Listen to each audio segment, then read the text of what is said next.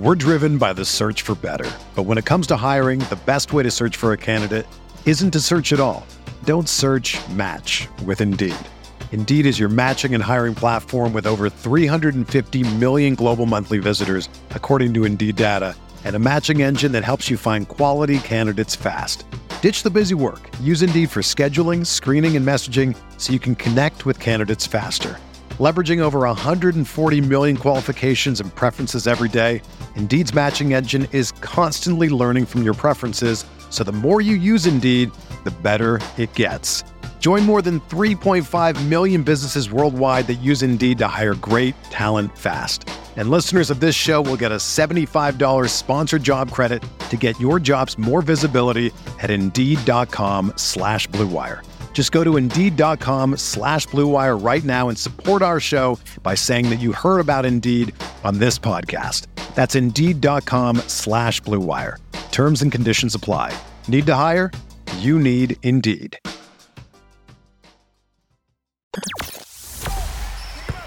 The hottest Knicks tape you'll find online. Knicks all day. We bleed blue and orange.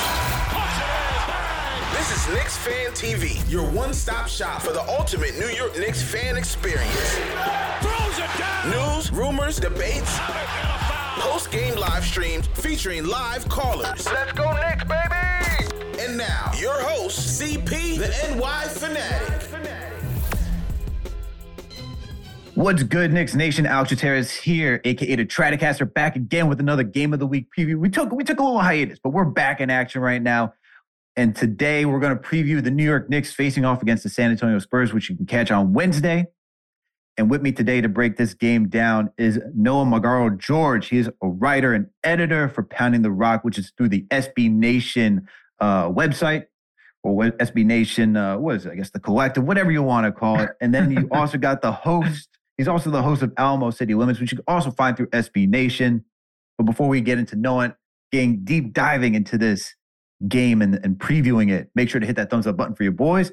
Make sure to share, like, comment on all these videos, and make sure to check out KnicksFanTV.com. Let's get into it. Noah, my man, how are you feeling today, bro? How you doing? I'm great. You know, it's a new year. New opportunities are in front of us, whether that's for the Knicks, whether that's for me or yourself or the Spurs. So just happy to talk about basketball. Really appreciative that you brought me on this show. I'm really excited for it. Of course, man. I checked out some of your material. You're doing awesome work. Love what you've been doing. Actually, and we were talking about this before we hopped on. We overlapped at Fanside for a little bit. You were over at Air Alamo. I was doing some work for Hoops Habit as well as Empire Writes Back, both different blogs for Fanside. And so it's cool that we finally get to connect this way instead of just being, like separate moons apart, planets apart. Now we get to actually discuss and dissect this upcoming game. So let's rip the Band-Aid off and hop right into it. What do you think about the Spurs season overall? They seem it seems like they're in the Wemby sweepstakes right now. Is that the move? I don't know if it's like an intentional tank. I think a lot of teams, maybe you look at the Rockets or the Knicks where they're bad by design. I think the Spurs are somewhat bad by design because of the front office, but you look at what Greg Popovich is doing, the players that he's putting out there, the minutes that he's giving, the kind of rotations he's throwing out there. It doesn't feel like they're losing intentionally, but they're losing because of their personnel. And I'm sure we'll talk a lot about the personnel on this team, but it feels like they're creeping into that Wembanyama sweepstakes. But it's hard to tell, right? I mean, all those Western Conference teams, they're separated by like 2, 3, 4 games. The Spurs could go on a 3-game win streak. Another team could go on a 4-game losing streak, and all of a sudden you're in the play-in picture. So I don't want to promise anything, but it does feel like they're definitely inching towards that Wembanyama sweepstakes and cementing themselves there for sure. I mean, that's kind of how it feels like from afar, just seeing that, just because right now the Spurs are second to last, in the Western Conference. And you talk about like the way everything's shaken out. You got Golden State Warriors going up and down. Phoenix Suns are playing team right now, even though they should be championship contending. I mean, the Mavericks are excelling with just Luka Doncic and scraps. So the Western Conference is all over the place. And that's just kind of the NBA season overall, man, which is, it's made it fun and interesting. But talking about, how the Suns should be a contender and like how it was like the West is just a shakeup right now. The Spurs weren't a shakeup for quite some time. They were a dominant force. You had your big three with Manu Ginobili, Tony Parker, Tim Duncan. How's life been post the Big Three era? It's been strange, right? I mean, because I think Spurs fans, or even if you're covering this team as a media member or a blogger or whatever, it's been really weird to kind of have them be good enough to be in a play-in, but not really good enough to be a full-fledged playoff team. And they're also not bad enough to be at the bottom of the lottery. And then you have, Kawhi asking out, and you get DeRozan era, and then you briefly have a DeJounte Murray era. And now they've pivoted towards what feels like more of a legitimate rebuild. So it's been strange. There's been a lot of contention among the fan base, people arguing over the last years. Oh, should they push for the plan? Or, oh, should they just, call it a season and now it should be, focused on getting the best pick possible. So there's been a lot of infighting among the fan base, but this season has been different. There's been a different feel around it for sure, because I think the front office and Popovich have just been so transparent about, we're not competing for a championship. We may not even be competing for the playoffs, but we're going to go out there and try. So that's their promise. We're going to try. And so far, trying hasn't done too much for them, but I've enjoyed the season from a developmental standpoint. A lot of young guys, a lot of fun guys on this team. For sure. And it feels like we're, talk about disputes within the fan base. It's kind of where the New York Knicks are right now, with the Julius Randle era, RJ Barrett, because they both came on the Knicks at the same time. And fans are like, whether it should be trading high off of Julius Randle right now to really just develop the youth and get a high lottery pick, or do you continue to work through the playoffs experience and just continue to build through the team that way? Sounds like a lot of similar stuff. But the only difference is that you guys had a lot of success with your Big Three, you got championships over there. So for the Knicks, it's been a lot of years of just down. We had a mellow stint for a little bit. That was fun. 2012, 2013 was a great time. Still living off those vibes. 2018, made that magical 4-seed appearance in the Eastern Conference. And now, right now, the Knicks are currently, 20-18. They're 8th in the Eastern Conference. So they're in that play-in territory. But when you look at the front office, you talk about transparency with what Greg Popovich and the front office staff is doing over there. They've been transparent over here too, to a degree. They've said they want to work on the youth. They're doing that right now. You're talking about how they want to compete for plans, and they've kind of been backing that up. They went out and got Jalen Brunson competing. So they've been showing that they want to be a playoff type team and build that way. And you also saw, like I'm sure you're aware, as everyone else around the media landscape and NBA coverage, is that Knicks were trying to get Donovan Mitchell this past offseason. So when you see that, that just screams they want to compete. So for the Knicks, that's where they are right now. But you mentioned some youth going back to the Spurs. You had that DeJounte Murray era. I want to talk on that. Did you see that trade coming? Because I didn't see him going to the Hawks. And I kind of was a little shocked that he didn't want to stay with the Spurs. Yeah, I think it was a little bit of a blindside for fans. But I think if you look at it from the perspective of how the CBA works and how contracts work, they got him on such a good deal when they extended him that the next extension that they could offer him could only be, a certain percentage above that. And when you look at that, they were only going to be able to offer him about $69 million for 3 years, which if you're an all-star in the NBA, whether it's injury replacement or you're perennial all-star, you're not saying yes to that money. Mm-hmm. So it was either that, trade him somewhere where he wants to be, or B, you wait until he's an unrestricted free agent. And at that point in time, you could get nothing back. You could just walk for nothing. You would get nothing, no picks, no players, no assets. And so you've lost a really valuable player for absolutely nothing. So I think, for fans, I think it did blindside them a little bit, because I don't think fans are, nitpicking the CBA and looking at contracts every day. But I think for people who cover the team, it made a lot of sense, especially once DeJounte and his agent with Clutch said, yeah, we're not interested in signing an extension. We're willing to see where this goes. And he's gone. Fans were really upset, but honestly, and I'm sure I'll take flack for this, DeJounte Murray's not a franchise player. He's an injury replacement all-star.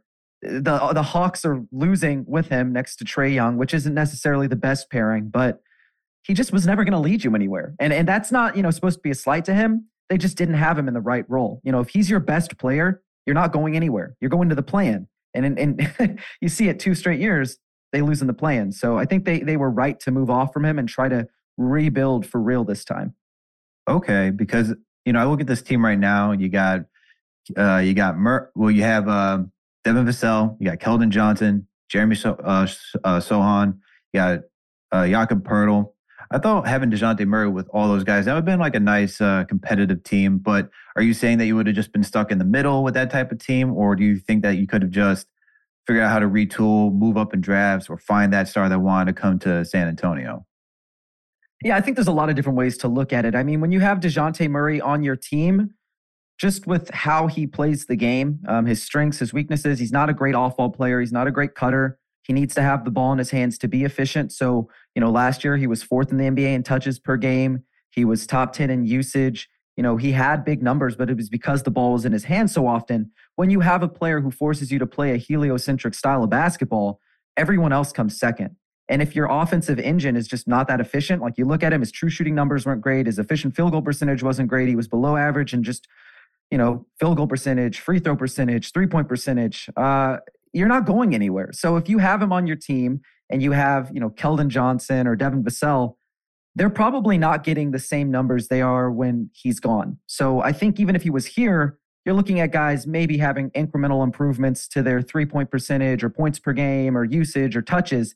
But as long as he's there, you kind of have to force him the ball because he's just not that useful off ball. He's not a catch and shoot guy, doesn't have a lot of utility as a cutter, doesn't have a lot of utility as a screener. He's not a guy who's going to spot up anywhere around the court.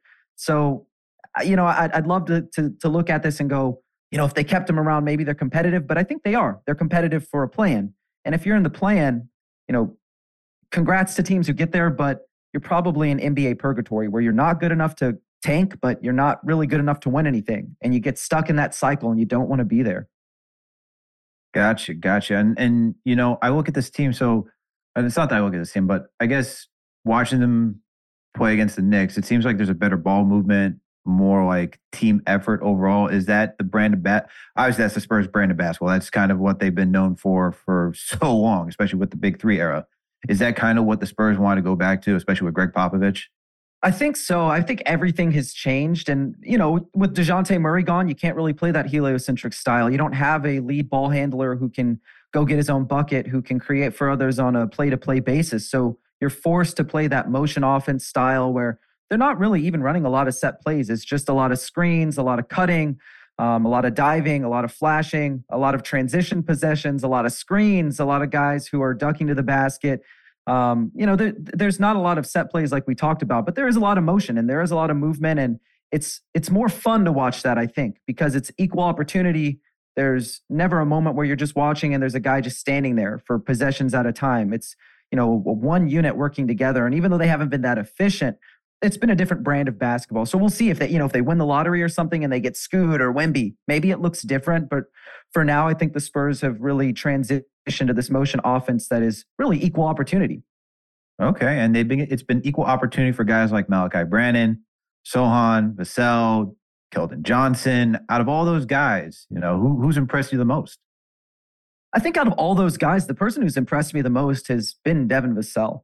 I was really excited for him to join the Spurs a few years ago. I do draft coverage every single year. I scout players. I write little scouting reports and stuff for our website.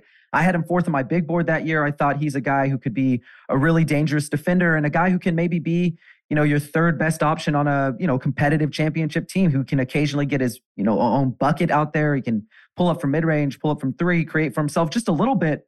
I didn't expect it to materialize this quickly, especially after how he looked last season. Now, the defense has fallen off a bit, but you can see every single game, if it's the end of a shot clock and they just need someone to bail them out, or it's the end of the game and they need a clutch shot, or they're looking for somebody to get them on a run and they're going to spam that pick and roll with him and Poeltl.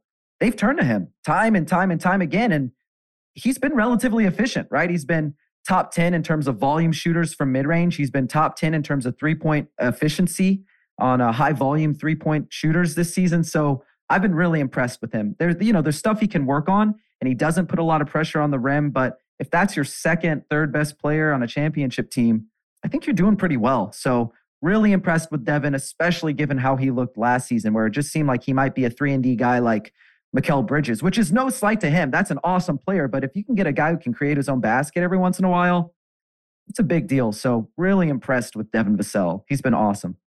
Awesome. That's great to hear. That was like somebody that was on the Knicks radar as well. Knicks obviously went with Obi Toppin that year. But where do you see Vassell for this team? Like, what do you think his role is moving forward? Do you see him as being the second option, third option, just a high-level role player? What do you make out of him? Yeah, I think he could probably be like a third best player on a championship team, like your third option on offense. I kind of liken him to a Chris Middleton. You know, it's not a one-for-one comparison. He's not a carbon copy, but certainly he can get to his spots in the mid-range, right? He's not super shifty. He doesn't create a lot of separation, but he's really long. He's really tall. He's got great elevation on his jumper, really high release point, really hard to guard that. I mean, even if you're in his face, he's going to get a shot off cleanly. And if he can give you, those 20 points per game coming off screens, running a few pick and rolls, cutting to the basket, running in transition, I think that's a really valuable player. So maybe that's not what Spurs fans want to hear. Maybe they think he's the next, Tony or Timmy, but I don't see that. I don't think he's your cornerstone, but I think he can be one of your foundational pieces. Okay. And with him being a foundational piece, you got a youthful team. You talked about how the front office doesn't believe they're going to be competing for anything. This is more of like development. So I guess we can officially say they're in the Wemby sweepstakes then, right? So we can officially say that? I hope so, but you know what? Last season, it looked like the Spurs were going to be in contention for a top 5 pick. They were 17 games below 500. And then you saw the Kings call it a day, the Lakers call it a day, the Blazers called it a day, and the Spurs said, we're only like 4 games out of the plan. Let's really push this hard. We're not going to focus on development. We're going to play a lot of veterans. We're going to try to win. And what did they do? They snuck into the plan. They lost in the plan, and they got the 9th overall pick, which Sohan's been awesome. But every day I would take a higher pick every single day. If you give me an option between a higher pick or the plan, higher pick. So we'll see what they do this season because it's a long season. We don't know which teams are going to call it a day and phone it in and give up. But I don't think the Spurs are going to be one of those. They're losing organically, but they're not necessarily losing intentionally, if that makes sense. So would you expect the Spurs to make a trade then to either offload players, or do you think they would be a team that would try to acquire players around the edges to go back and compete for the play-in again? Yeah, I think they're probably going to be a seller, probably not a buyer. I mean, we saw it last year. They moved off of Derek White, who was instrumental to their team over the last couple of seasons. They moved off of Thaddeus Young. They moved off of Drew Eubanks, who was somewhat useful player for them as a backup center. So I think they're probably going to be sellers. And if you look at who they're selling, it's probably going to be guys like Doug McDermott, Josh Richardson, Jakob Poeltl. But Jakob Poeltl has talked about how happy he is here. The Spurs don't want to force anything. They want 2 first-rounders. They're not going to budge off of that. So we'll see if they get that. And if they don't, he's probably sticking around. But the other 2, what can you get for him? And who do you want to trade him to? And are they willing to make a deal with the Lakers? Because I think that's a team that would be very interested in those players. But as we've seen over the years, Pop has no interest in making their longtime rivals, the Lakers, better. And whether that's a good thing or bad thing for the organization, he's stuck to his guns. He's just not interested in helping them out. So maybe he budges this year, but we'll see. I'm sure there will be other teams that are interested in those guys because I think they're useful. I'm glad that you brought up Pop because he's been there for so long. You had the Admiral out there. You had Tim Duncan, Ginobili. Like I said, we saw the DeMar DeRozan area that you talked about. Now you had DeJounte Murray. You had so many different players out there. You even had LA out there. There's been so many players that Pops has got had the privilege of coaching for so long. And, now he's part of the coaching for Team USA.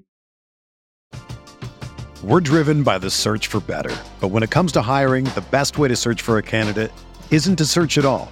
Don't search, match with Indeed.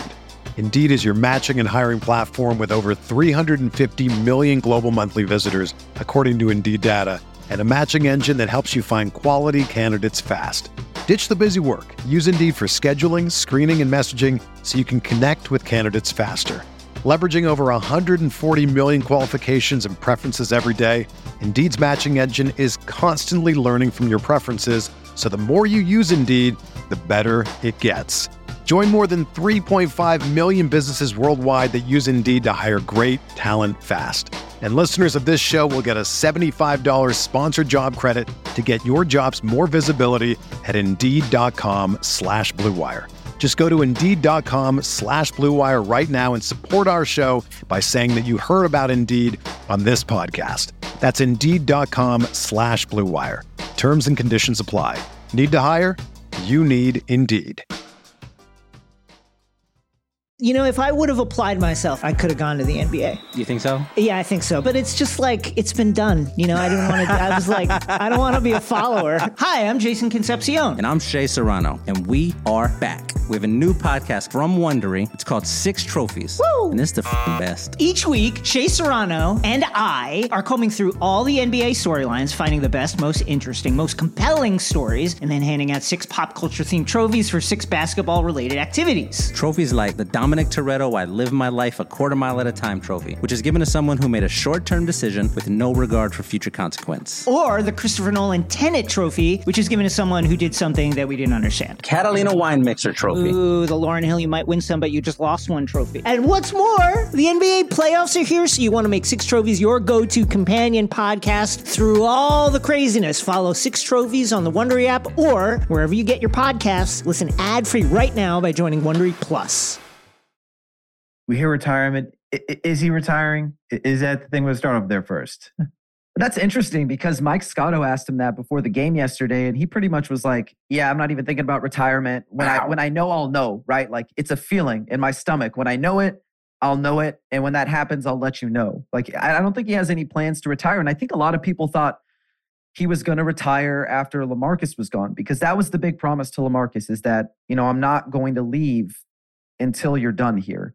And he's been done here for like a year and a half. And this is the last year of his contract. And Pop could walk after the season. But just with the way that he's talked about how much he loves coaching these young guys, that it's given him an opportunity he didn't really have with Duncan, right? You had like a MVP caliber player ready-made, came into the NBA, made you competitive from day one, right? You also had David Robinson, who was an MVP caliber guy. You had Manu and Tony, and you had Bruce Bowens and all these guys who were just ready to play.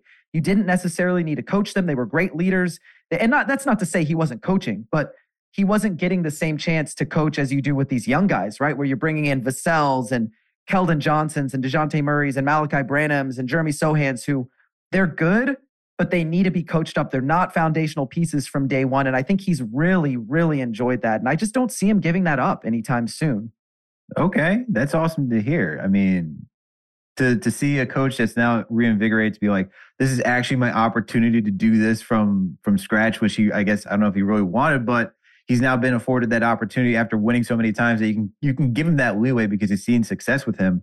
What do Spurs fans think about him overall, like as a head coach? Like, I know it's probably mostly like a high approval rating because of all the winning that he's done. But like, let's get like the nitty gritty. Like, what do fans have like gripes with? Like, I'm sure he does certain things that are like, come on, man, why are we still doing this? Why don't you adapt or change from these ways? Yeah, I think most fans pretty much deify Popovich. They don't really have any problems with him. But I think over the last couple of years, I think it's just been the stubbornness not to commit to a direction. And we talked about it, and I won't go too deep into it because we could get lost in a rabbit hole. But you look 2 years ago, the Spurs only won 4 more games than the Toronto Raptors, and they were gunning for the play-in. Well, the Toronto Raptors got to draft Scottie Barnes. I would have loved to have Scottie Barnes on the Spurs. Mm-hmm. Last year, we talked about how they gunned for the play-in while other teams just gave up. Well, they only won 4 more games than the Kings, and the Kings got, Keegan Murray. They could have had Jaden Ivey. Love Jeremy Sohan. He's not those guys. So it feels like Spurs fans were very frustrated with one. He just is always intent upon, we got to win no matter what. And even when this team isn't very good, we're going to try to win as many games as possible, which kind of gets you stuck in purgatory, right? I mean, the Spurs haven't competed for anything. They've not really been that bad. So they're not, getting a foundational piece, a franchise player. So fans have been frustrated with that. But I think more so than anything, it's watching guys like Lonnie Walker, take a back seat developmentally to a guy like Marco Bellinelli. Or you see a player like, a Blake Wesley who, he played a few games here, but, he's kind of stuck in the G League right now. And maybe he'll come up soon. You would hope so, because you would hope they would prioritize development. But we've seen that over the last couple of years. And it's been different this season because there are so many young players and there are not a lot of guys who are standing in their way for minutes. But even, Doug McDermott's playing a lot. Josh Richardson's playing a lot. And it took a lot to get Malachi Branham into the rotation, So I think Spurs fans are a little frustrated by that. But I can understand you're not just wanting to throw guys into the fire. You want to set an example. You want to make them earn it. I understand it. But I do think Spurs fans, at least a small segment of them, are probably frustrated by that. And I can understand that to a degree. Interesting. Interesting. The stubbornness. I feel like we get the same conversations over here for Tibbs when it comes to like rotations and stuff like that. I don't doubt it. But I see that for the Spurs, it's much different because you're looking for a direction, right? You talk about purgatory. We hear a lot about that on this show here where NBA purgatory, you don't want to be like the Orlando Magic where you're just constantly in the playoffs. You're always competing, but you don't have a direction to go up. You don't really have a direction when you're down to really go get some of those top players. We've had thorough conversations about that, and we reviewed all other teams that could do that. So it's interesting to hear that fans are looking for Pop when they're so used to winning just to not win sometimes and really go get that guy. But you know what? We get to see this young team compete now against a Knicks team who's surging. So let's get into these matchups, man, because it's a rematch. You guys got us the first time. We came down after a loss to the Dallas Mavericks where a lot of guys played an extensive amount of minutes and then go face against the San Antonio Spurs while they're on that Texas Triangle tour. And Spurs caught us, I wouldn't say sleeping, but just down after a frustrating loss. You play against just the Mavericks who just have Luka Doncic. You lose within the last 33 seconds. I'm not even going to read the tweet that's been circling around NBA Twitter for being the first team to ever lose like that. But it makes sense why players would be frustrated and they don't show up for the next game. We also didn't have Jalen Brunson, RJ Barrett. Now we got Brunson back at least. RJ still questionable. We'll see if he's back for tomorrow. He has a lacerated finger from playing the Mavericks. But with Brunson back, I'm kind of confident for this team to actually get some revenge. This is kind of a revenge tour week, by the way. We just had the Suns who beat us early this season. Now we got the Spurs, and we have the Raptors to finish off the week just for this nice little revenge tour. But the Spurs, man, are next on the list. And here are the matchups that I'm looking at. These are the marquee matchups. Let me ask you this. Is Devin Vassell back, or is he still out? He's back. He's pretty frequently listed as questionable because he's had a knee issue this year, and they haven't talked about how serious it is. Like, will he need surgery or anything? But they've been managing his knee injury. So like when it flares up, he'll sit out 2 games instead of sitting out a month to get it 100% because they want him to play. So he could play. He's listed as available, but anything could change between now and tomorrow. Okay. Because I look at Devin Vassell as this will be. So if Devin Vassell is back and he's your top guy, I'm looking at Quentin Grimes guarding him. And then I got to put up Sochan versus Julius Randle just because the power forward matchup. And then Mitchell Robinson and Jakob Poeltl as well. Those are my top 3 key matchups. Do you think that the Spurs would defend differently? Or what do you see as the other matchups that you're looking at that are important for this game? Yeah, I think I don't know who would be guarding Keldon Johnson for the Knicks, but after that really long stretch where he was just really bad, shot like 28% over 12 games. It was awful. He's really like kind of rediscovered himself, gotten back to the basics of what he does well. And I think over the last 4 or 5 games, he's averaging like 26 or 27 points per game on pretty solid efficiency. He's rediscovered his 3-point stroke. So I think that's going to be pretty important for the Knicks. I mean, if you want to stop the Spurs, I know Devin Vassell is the guy who's impressed me the most, but they still kind of operate as though Keldon Johnson is the engine of this offense, their go-to guy. And so if you can't stop him, I think you're going to have a hard time stopping everybody else because once he starts getting downhill, knocking down those catch and shoot threes, extra eyes are on him and he can create for others. He's not a great creator, but once he's hot, it's a lot easier for everybody else to get going because the focus is taken off of them a little bit. So whoever's guarding Keldon Johnson, I think that's going to be a huge matchup for the Knicks. Okay. That could be Quentin Grimes too. He's our best. So Quentin Grimes is our best perimeter defender. He's a 2-way player, 3-and-D guy as of right now. Can do a little playmaking on offense as well, especially when he drives and attacks the paint. He's usually looking for our centers down there just to get the easy dunks. But if it's this is where it's going to be an interesting matchup because I think height wise, Vassell is taller than Keldon Johnson, right? So let me make sure I'm talking about that right. Yeah. Oh, actually, they're the same height. They're about the same height. Yeah, they're about the same height. Okay. So if Keldon Johnson's your best scorer, then I'm seeing Grimes guarding him, and then quickly would probably guard Devin Vassell if there's no RJ Barrett. That's how I would look at it as. But then my next matchup that for me is Sochan versus Julius Randle because Julius even though Brunson is the head of the snake, the guy who operates the entire offense and really gets guys into position, Julius Randle's just been on a tear this season.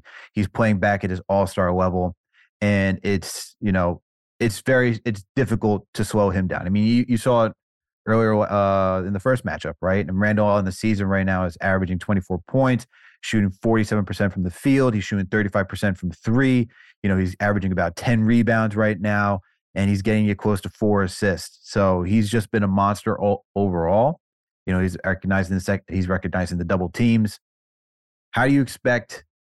Well, we already saw the Sochan matchup with Julius Randle. How do you expect? Because now you've already seen how he plays. Brunson's coming back. How do you expect Pop to adjust to this to stop Randle?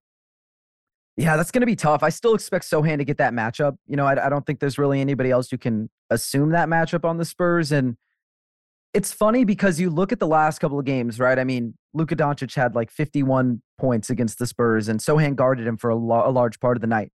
And I think the same thing with Julius Randle, where I think he went off for 42 against the Spurs, right? And you saw Sochan was on him for most of the night.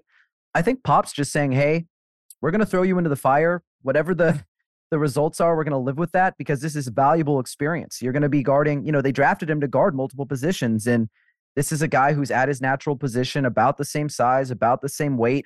I think it's going to be really tough for him, but I do think you look at the last game and man, Randle has been so good. He's been on a tear, even with, contested shots, even with physicality, hasn't bothered him. So I think Sochan's going to try to get under his skin, going to try to be physical with him. But honestly, when you have an all-star level player who's playing this well, sometimes it doesn't matter. Sometimes it just doesn't matter. So I don't think they're going to change a lot, but I do expect to see, Sochan right back on him again. And it'll be valuable experience, even if he gives up another 40 spot to Randle. Okay. Yeah, that's how I look at it as well, man. I think when you see guys who are just in their bag, it's very tough to stop them.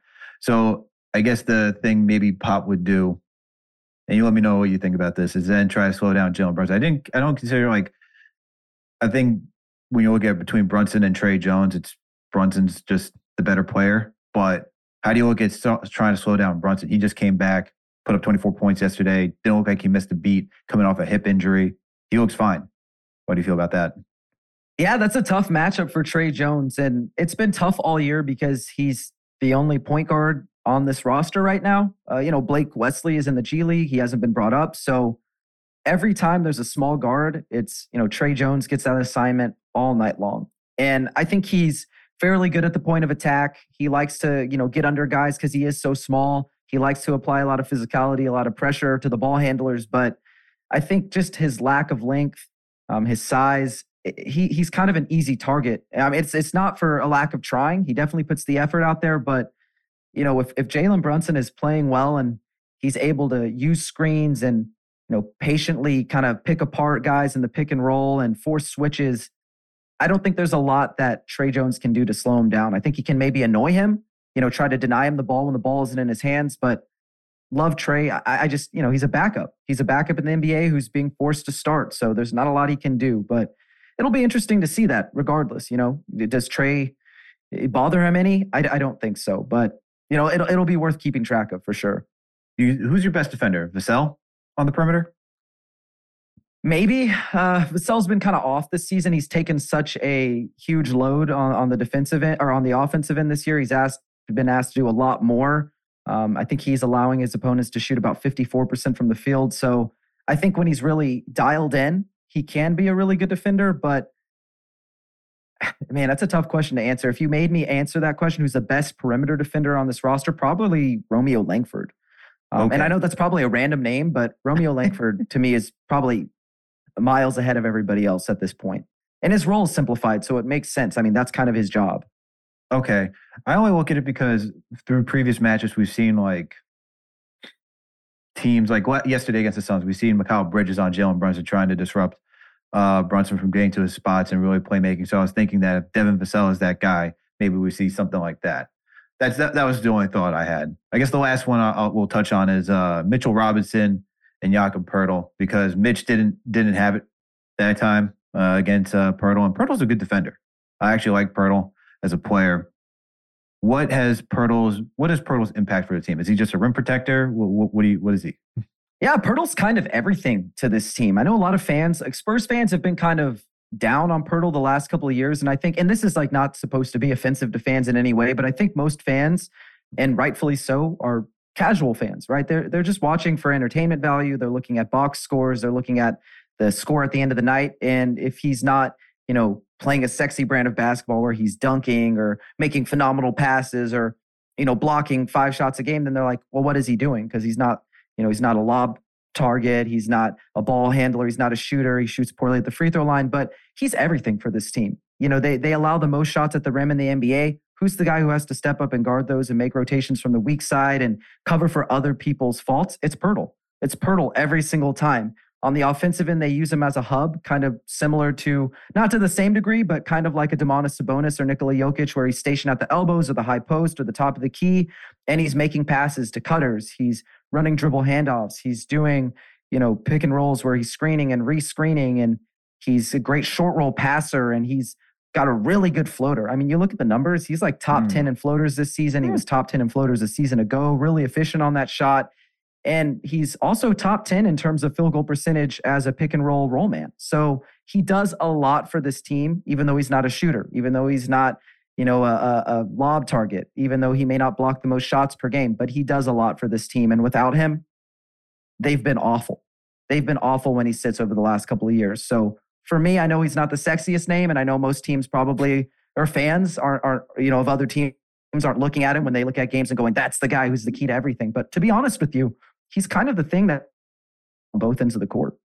It's funny because I would think back to that Bleacher Report, was it Game of Zones, and how they just made fun of him and DeRozan for Kawhi trade. That's I think that was everyone's first introduction to who Jakob Poeltl is. Like, who? But I think he's a good player. If you tune in on a nightly basis, you see how good he is. All right. Well, let's change gears to where the interesting part of this matchup is, the battle of the benches. And fun fact, the Spurs lead the NBA, as I know you're well aware, as points per game. They're number 1 coming with points off the bench. As for the New York Knicks, where that used to be our strength, we are 25th on the season. So, and we kind of saw the glimpse of that too, right? In the first matchup, we just saw how the bench unit was able to seamlessly continue the scoring against the Knicks during the last matchup.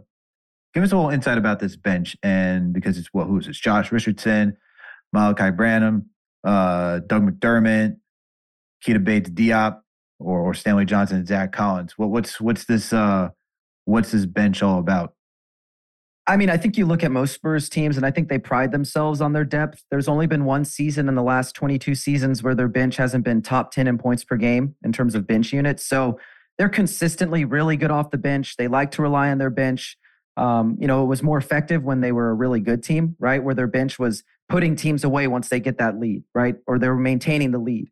Now you look at the Spurs and they're often, trailing after the first or second quarter, and their bench is just keeping them alive. So if you have a game where the Spurs starting unit starts off strong, their bench unit can put you away, or they can, at least at the very least, maintain that lead for you. So if you're the Knicks and you have the Spurs down, halfway through the first quarter and their second unit is coming in, that's not the time to take the foot off the gas. That's the time to try to push their bench, try to keep your guys in maybe a few extra minutes, push the lead, because their starting unit isn't that good. But guys like Doug McDermott can knock down shots, great three-point shooter.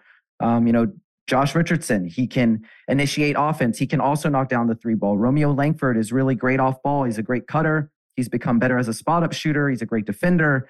Keita Bates-Diop. I mean, a lot of these guys aren't sexy names, and I think I've said that. Like, there's no sexy names, but they all do a really good job of just being serviceable. No one's a liability. Everyone is serviceable. So it'll be interesting to see who they go with, because it has just been that, carousel, so to speak. Some nights it's, Zach Collins is in. Other nights he's out, and then you've got Gorgui Dieng, or maybe you even have Charles Bassey in, or you have Stanley Johnson in, or you have a guy like Keita Bates-Diop in, or Romeo Langford. So you don't know who's going to be off the bench on any given night.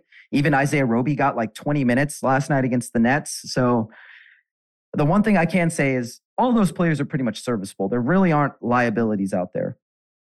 feel like that should be the slogan for the San Antonio Spurs. Not sexy, because even when they had the big three, it wasn't, no one was tuning in for the highlight reels. You know, everyone's going through YouTube, checking it. All right, who had the craziest dunk? Who had the craziest assist? You know, top 10 plays. Rarely would you ever see the Spurs in there, but doesn't matter. It's, as you said, serviceable. Does it get the job done?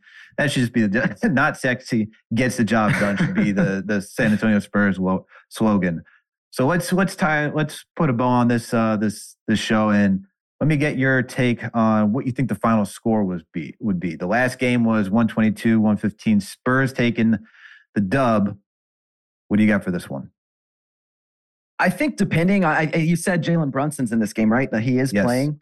I think that's a huge difference. And even if RJ Barrett is questionable, if they make him available, you know, and I'm not saying it's guaranteed, but that's like pretty much like 42 to 43 points per game right there. The Spurs barely hung on. And I think that's like a trend, right? You see them, even when they build big leads, they barely hang on. They have like 2 games all year where they've won by double digits. Most of their games are decided when they win by like 2 possessions. So I think Jalen Brunson could easily be the difference between, okay, you're having to force feed it to Randall to try to win you the game, or now you have multiple options and the Spurs just have nothing to slow you down.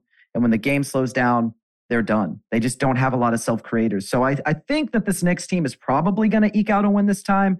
I don't think it's going to be a big win, but I do think it'll probably be, we'll throw out a score. Let's say 115 to 120, because the Spurs are giving up a ton of points per game this season. 115 to 120. Okay. 115. So then who's winning? You said the Knicks. I got the Knicks in this one. Knicks winning 120 to 115. Okay. I got the Knicks winning as well. You're the second guest I've had on that's given the Knicks a dub this season. Actually, third guest. Because we did one with our guy Corey. We did one with Will Loof, who covers the Raptors. You're the third guest. I like it. I like when guests come on here and show the Knicks some respect, because you know what? This franchise needs some respect for such a long time. I'm going to go in a different direction, though. I think this game, the Knicks defense, now that we have Brunson back, we get to put McBride back in his natural slot. We get to put Quickly as the off-ball guy. He doesn't have to be the lead guard, and Grimes still does what Grimes does. I'm going to make this a low-scoring affair. I think there's going to be points, but I think it's going to be a low-scoring affair. I'm going to go with 108-96 Knicks, just because the defense has just been on fire. We held the Suns to 83 points, even though they didn't have Devin Booker last night. I think the Knicks right now are getting back into the defensive ways. That's how I'm looking for the Knicks, and I think they do want that payback. So that's what I got for this game. But Noah, thank you for coming on and giving us your knowledge. Please let our listeners know where they can find you if you got any work that we should know, and we'll be on the lookout for. Yeah, thank you so much for having me. It was a blast. If you want to follow me, you can find me on Twitter at @N_Magaro, Magaro. I also have a YouTube channel where I break down film about the Spurs. It's just my name, Noah Magaro George. We got the podcast we talked about earlier, Alamo City Limits. And then finally, you can find my writing at Pounding the Rocks. So check that stuff out. But again, thank you so much for having me. I really enjoyed this. Love talking about Spurs basketball. Love talking about basketball in general. So hopefully we can do this again sometime. Absolutely. Noah, thank you for coming on. It was a great pleasure getting to meet you, talk about basketball, preview this matchup. And for Knicks Nation out there, make sure to support this channel. Like I said earlier, make sure to hit that thumbs up button for your boys.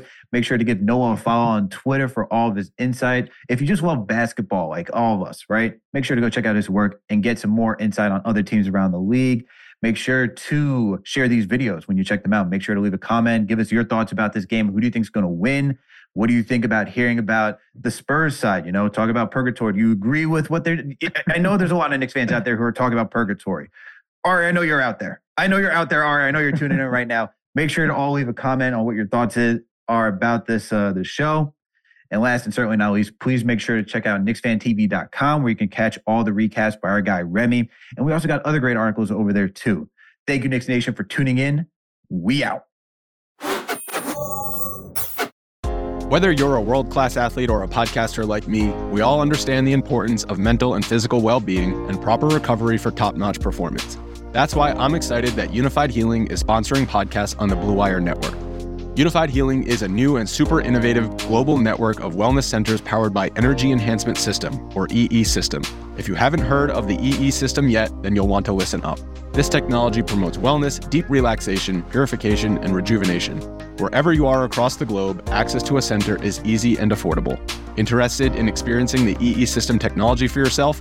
Go to unifiedhealing.com/bluewire to learn more and find a center near you. That's unified, UNIFYD healing.com/bluewire. No material or testimonials on the Unified Healing website are intended to be viewed as medical advice or a substitute for professional medical advice, diagnosis, or treatment. Always seek the advice of your physician or other qualified healthcare provider with any questions you may have regarding a medical condition or treatment and before undertaking a new healthcare regimen, including EE System.